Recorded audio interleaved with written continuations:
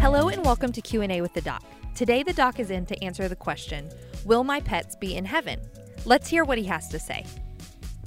Last week I ate supper with a good friend of mine who is a regular listener of the podcast, and he asked, will my pets be in heaven? Great question. I've asked the question numerous times. I've had friends, both young and older, ask the question. So let me give you a few scriptures that might give us an idea of what could be. First, let's start in Proverbs. Proverbs chapter 12, verse 10. The righteous care for the needs of their animals.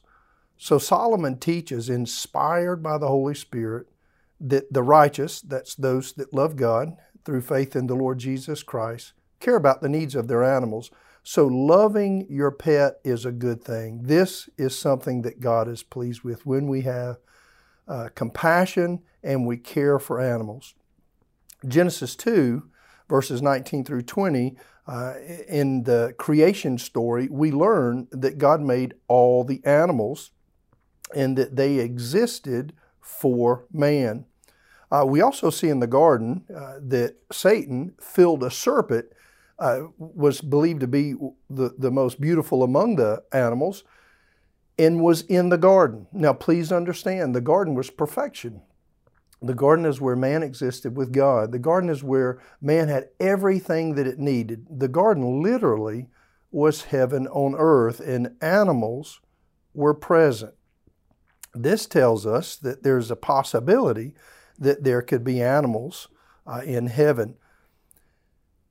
However, in Genesis chapter 3, man sinned. And as a result, we know that death entered through sin and that man was cursed and that we lived as mankind under the curse of sin until the Lord Jesus came. He died for the sins of the world so that those who would believe in Him would be forgiven and one day have the promise of living in a real place called heaven, the way God intended it to be. Not only does the first half of Genesis 3 tell us that man was cursed, but the second half tells us that all animals were cursed as well, and that creation as a whole is living under a curse. Good news is in that Romans chapter 8, verses 18 through 27, we learn that in a future time, just as man has been redeemed and has the possibility of receiving eternal life if he would turn from his sins and believe on the Lord Jesus, the Bible also teaches that in a future time, all of creation will be redeemed. I encourage you to go back and read Romans 8, 18 through 27. What does this mean that it will be redeemed? Well, the book of Revelation answers that. In Revelation chapter 21, verse 1, it says, John, with this vision of the future that the Lord Jesus gave him, says, Then I saw a new heaven and a new earth, for the first heaven and the first earth had passed away, and there was no longer any sea. So the Bible teaches that in a future time, when the Lord Jesus culminates time as a whole and ushers in a new kingdom, that heaven will come to earth. There'll be a new heaven and a new earth, and animals also, with all of creation, will be redeemed, will be made brand new. So does that still mean that there'll be animals in the future kingdom? Well, Isaiah speaks to this time. Isaiah chapter 11, verses 6 through 9. If you read it, it talks about predatorial animals like wolves and prey like lambs. And it says that they will actually lie down together. In other words, there'll be no enmity between them. The predator will not seek the prey. Rather, there will be complete harmony in the animal kingdom. And Isaiah leads us to believe that there will be animals in the future kingdom, in the new heaven and the new earth. So will our pets be in heaven?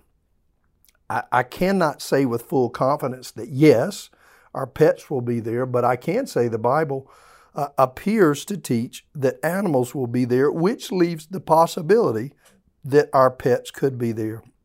But I do want to end on this.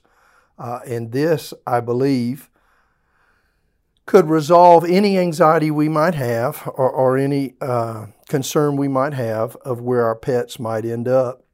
And that is in Revelation 21, verses 3 through 4. John gives us the picture of heaven, and he says, "Look, God's dwelling is now among the people, and he will dwell with them. They will be his people, and God himself will be with them and be their God." So verse 3 in Revelation 21 tells us that we one day will see God face to face. He will live among us. And then in verse 4, this is what it says of heaven. He will wipe away every tear from their eyes. There will be no more death, or mourning, or crying, or pain, for the old order of things has passed away. The Bible clearly teaches that heaven will be so great that it is literally out of this world. If we were to read through 1 Thessalonians 4, 13 through 18, we also realize that our loved ones, those humans that we loved in this life that have gone before us, that died in Christ, there will be a great reunion and we will be with them forever. Just know this, heaven will be better than we can hope, think, or imagine. Thank you for your question. Like always, I appreciate them. Please remember as we close, God loves you and so do we. Have a great week. Thank you again for joining us on Q&A with the Doc. If you have any questions for Dr. Sean, you can send him a message on social media at Dr. Sean Keels or send him an email at seankeels@gmail.com.